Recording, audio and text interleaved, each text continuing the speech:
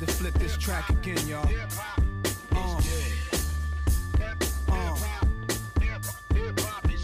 NYC, dirty Southwest Coast, Midwest, let's go. Welcome into a new edition of the Denver Nuggets Daily Podcast. I am your host, T.J. McBride. You can find me on Twitter at TJ McBride NBA, and this time to my left, because we're in a different location for once, is Brendan Vogt. I am your other host, Brendan Vogt. TJ and I are in the bowels of the Pepsi Center this time, doing a little mobile podcast action.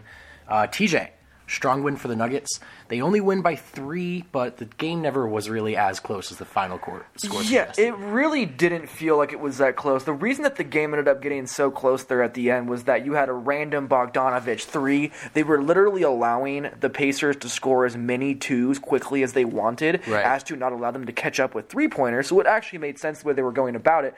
But this game never felt nearly as close as 3 points, except for in the very end of that second quarter. But the Nuggets really felt like they had control of this entire game from start to finish. They end up beating the Pacers 107-104 in the Pepsi Center. This is the third straight victory for the Nuggets now, who are a half game away from the New Orleans Pelicans for the 8th seed in the Western Conference. That's wild. This is getting real. It's getting real. Yeah, they won all 4 quarters tonight, although a very low scoring differential in each of these quarters, not like that Milwaukee game. So while the game never really felt in danger for Denver, they also never truly pulled away. It was a strange game, almost anticlimactic, I thought. Yeah, and there was points where they come out of halftime and they just took it at them. They started the game on a 9-0 run. They started the second half on a 10-2 run. And there were so many moments where you're like, here it is. They're going to put them out. This is going to be a blowout. This is going to be one of those games the Nuggets finally get some rest and beat a team that they are just somewhat better than. Like, the Pacers are a very good team. They have a better record, but Denver is just more talented than Indiana, in my opinion. And I don't think Indiana matches up well with Denver. They don't shoot the 3-ball too well. They don't rebound very well. And so Miles Turner is certainly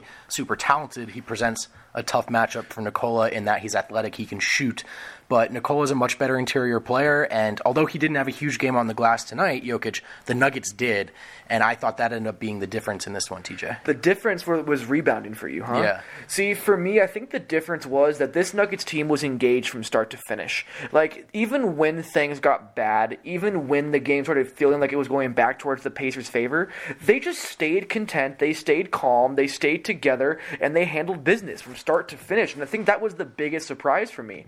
And even after the game, Will Barton talked about it, and there was this quote that he said where he said, "We knew they were going to make a run, but it was different because we never felt like we were not in control of the game. Right. There was no panic. We just had to get back on track, get some stops, and get some easy buckets." And that is exactly what they did. Yeah. And I think that's really important to look at. Yeah, because we've seen them panic multiple times down the stretch. They almost did a little bit in the third quarter, okay? So they went on that nice run to start the quarter, and then the Pacers made a push. They got consecutive stops. They scored on the other end, and we saw the Nuggets tighten up. All of a sudden, Murray's looking over his shoulder again back at Malone, which, as we've talked about a lot with this Nuggets team, is not what you want to see. You want to see them playing freely. Malone's a smart guy, but the called plays, the set plays, that's when Denver seems to tighten up, get nervous, and play as if there's pressure.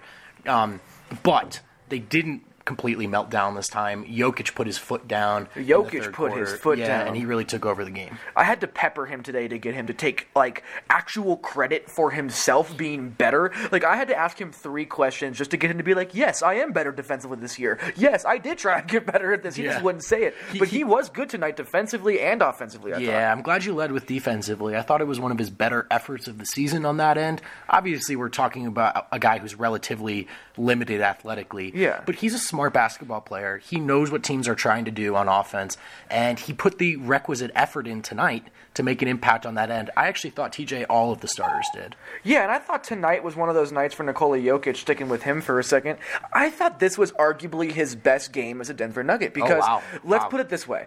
The Indiana Pacers, if the Nuggets lose this game and you lose this momentum that they've built, it could be damning down the line for the rest of the season. In addition to that, Nikola Jokic scored 30 points on 17 shots. Nikola Jokic was 4 of 6 from the 3-point line. Nikola Jokic had 7 assists, which is fine for him. The thing that got me was that even though he had 4 turnovers, he negated those 4 turnovers by getting 4 steals, and I would bet he had 7 or 8 deflections in this game tonight. He was so good on both ends of the floor, and then when the Nuggets needed him, when the second half came around, and the game stayed close, and they needed somebody to give some separation, Nikola Jokic had 3 straight back-to-back-to-back buckets for the Nuggets. He was getting out in transition. possession. He was still playmaking. He was playing with that sense of urgency the entire game. Like, there was not a moment where you watched him and you looked at him and you were like, he's kind of moping. He looks like he's kind of out of his element. Not one point in this game did I think that, and that's why I said this could be one of the most impactful games he's had as a member of the Denver Nuggets. He was super confident. And so confident. It rubbed off on me. It got to the point where he was taking jumpers and I'm thinking,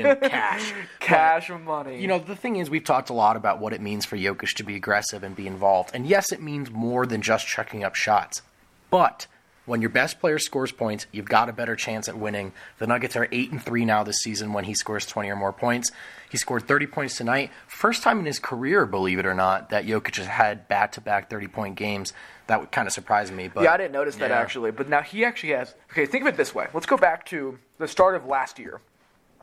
If I asked you, do you think Nikola Jokic could be the leading scorer of a championship team, you would have laughed me out of the room. Yeah, probably. Nikola Jokic has 6 30-point games this year. Nikola Jokic has 23 games of 20 or more points this year. Yeah. At what point do we start looking at this as Nikola Jokic he's not just going to be this savant-like playmaker that he is. He can score with almost anybody in the NBA when he decides to go after it. I know, everyone, and rightfully so, everyone's lauding this Karl Anthony Towns 56-point game that he put up, and that was an incredible game. But Jokic would never go into the block and just look to score every single time down like that. Yeah. It's a difference in terms of how they play, but at the same time, Karl Anthony Towns is not going to put up games where he has 30 and 7 very often. And the thing is, Jokic actually will put up games where he has 40, even 50 points. We've seen him do it. You don't think of him that way because he doesn't look to shoot 25. But he has multiple 40-point games now. He's a deadly scorer, man, when he wants to be. He was tonight. It was huge for the Nuggets. And, you know, when you have an ugly game like this one, I think sometimes the outcome can be dictated by which star player has a better game. And Jokic looked really, really good. And Victor Oladipo, I thought, was relatively quiet in this game. He finishes with 25 and 7, over 50% from the field. But some of those points were picked up in garbage time. You mentioned the easy twos Denver was giving up down the stretch. At no point did Oladipo really threaten the outcome of this game for Denver. He never really took over the game. So solid box score for the guy. But I thought that was the difference. Like, Nuggets created more possessions than Indiana. They wreaked havoc on the offensive rebounds, and their star was just better than Oladipo. Yeah. Let me ask you this. Going back to Karl Anthony Towns conversation, I think that Jokic is not as good as a pure scorer as Karl Anthony Towns is. He's not. Yeah. I mean, let's be honest. Karl Anthony Towns has been molded as that kind of player. Nikola Jokic is not. If I told you that Karl Anthony Towns has 23 games this year of 20 points or more or 5 assists or more in the season, you would laugh at me, but Nikola Jokic has already done that. Yeah. Nikola Jokic has 23 games of 20 points or 5 assists or more. 23. He consistently is able to not just get his, but make everybody else around him better. And I think that's why we got to look at this as even more important, because the Nuggets are able to continue battling and continue putting this pressure on teams because Nikola Jokic is not one-dimensional. The Timberwolves can lose games in which Karl Anthony Towns has 50 points. The Nuggets do not lose games when Nikola Jokic has 20 and 5. It's true. And look, I'm not trying to turn this into a Jokic over Towns thing. It's just, you don't think, Towns, you go, okay, there's that raw scorer putting up 56. The league didn't lose their minds when Jokic dropped 52. Or was it, did he drop 52? He dropped 42. 42, never had a 52. 50-point Yeah, I don't know he had 42 in the Garden. That's what I'm thinking of. And then the Brooklyn game this year, he had 40-plus, right? Yes, he did. He had 40 on the dot. Yeah, he's never gotten to 50, but he can get up there, and he does it in such an efficient fashion. So, yeah, it's not flashy like Towns. And when's the last time we saw Nikola Jokic force a shot?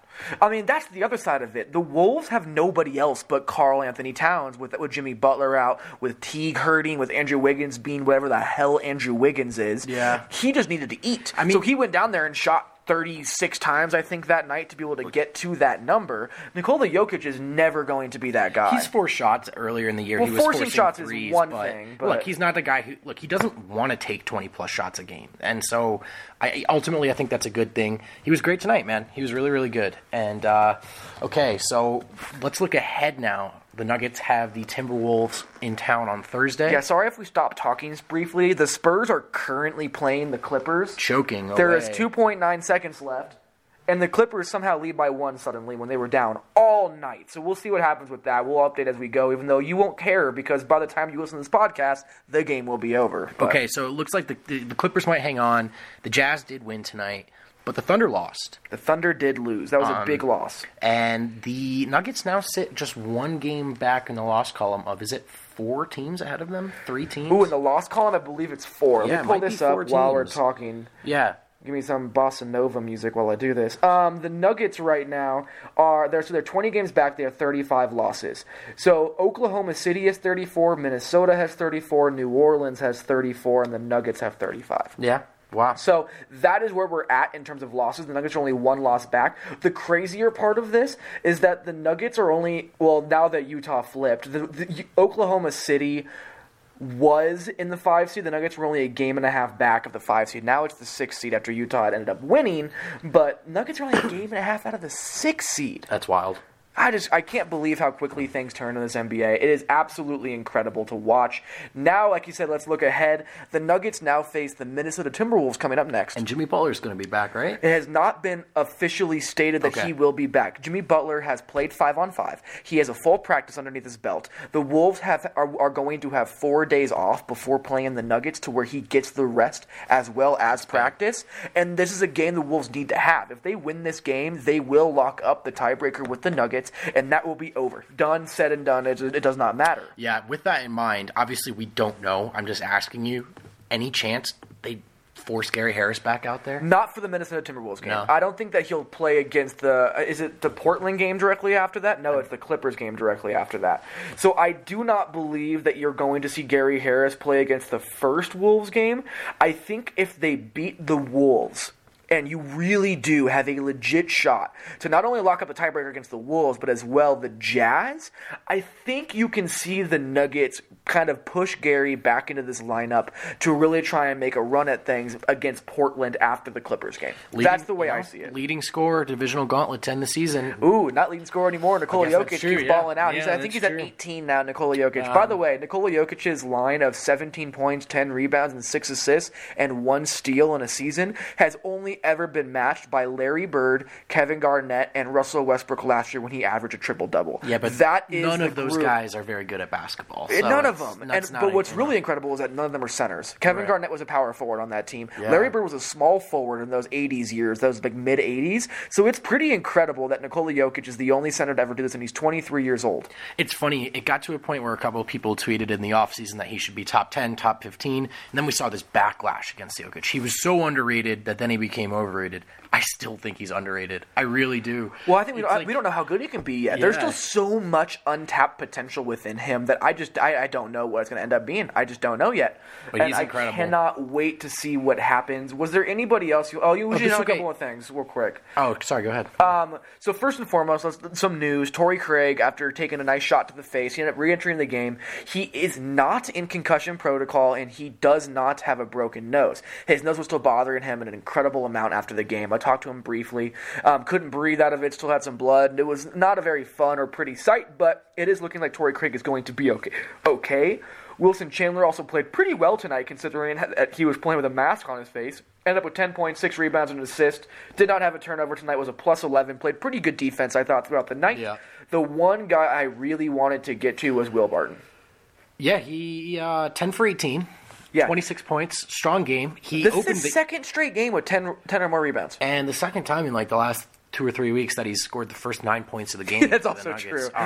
He cooled off for a bit after that. But yeah, Barton was good. I thought it was a very good, and this is a relative description, but a very good defensive game from Will Barton. I agree with that. I completely agree with that. Yeah. I thought the Nuggets as a whole battled across the board defensively tonight. Definitely. I don't remember any singular player I was like, you're struggling in defense.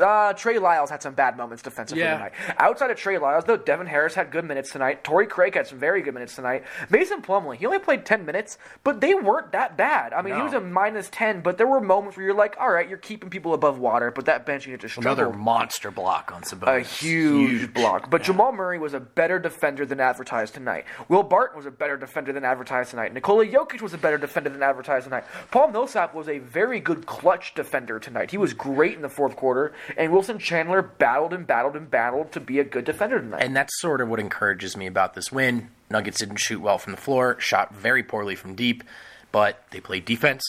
They won the offensive rebounding battle, and they did the little things that they don't usually do. So that's a good win. And until next time, huh? God, I can't believe we do this every other day. It's insane. Even crazier now, too, the Clippers climbed back within one game because they just beat the Spurs by 3. They were down by 18 at one point, if I remember correctly, and they managed to come back and steal that game. This is stupid, man. Freaking series this has been. Like, this Western Conference just refuses to die. There is not a singular team in this Western Conference that is falling off or going to die off in any way. I just don't see it happening. It's incredible, man. It changes just about every night. We will check in on it again and keep you guys updated in a couple of nights after that Timberwolves game, man. Let's get out of here, dude. Let's get out of here. That is your quick, what do you want to call this? Just our In the Bowels of the Pepsi Center quick podcast. A little 15 minutes for all of you guys. Pick and Pop. There you go. Pick and Pop podcast. Pick and Pod? Ooh. That's a good one. I might have to. I'm going to write this down. Yeah. It's not that hard to remember. Definitely go to milehighsports.com. Go look at Brendan's post game he wrote tonight. I also have a way too long film study on how Paul Millsap has improved with this Nuggets unit, and he is doing it with Nikola Jokic. There is also like 1,000 other articles that we've written in the past 3 days, and I will also be writing a piece about how Will Barton is really embodying this resilient and this refusing to die mentality that this Nuggets team has. So look for that up in the morning. But as this stands, that's all from us. We'll talk to you tomorrow. Be good.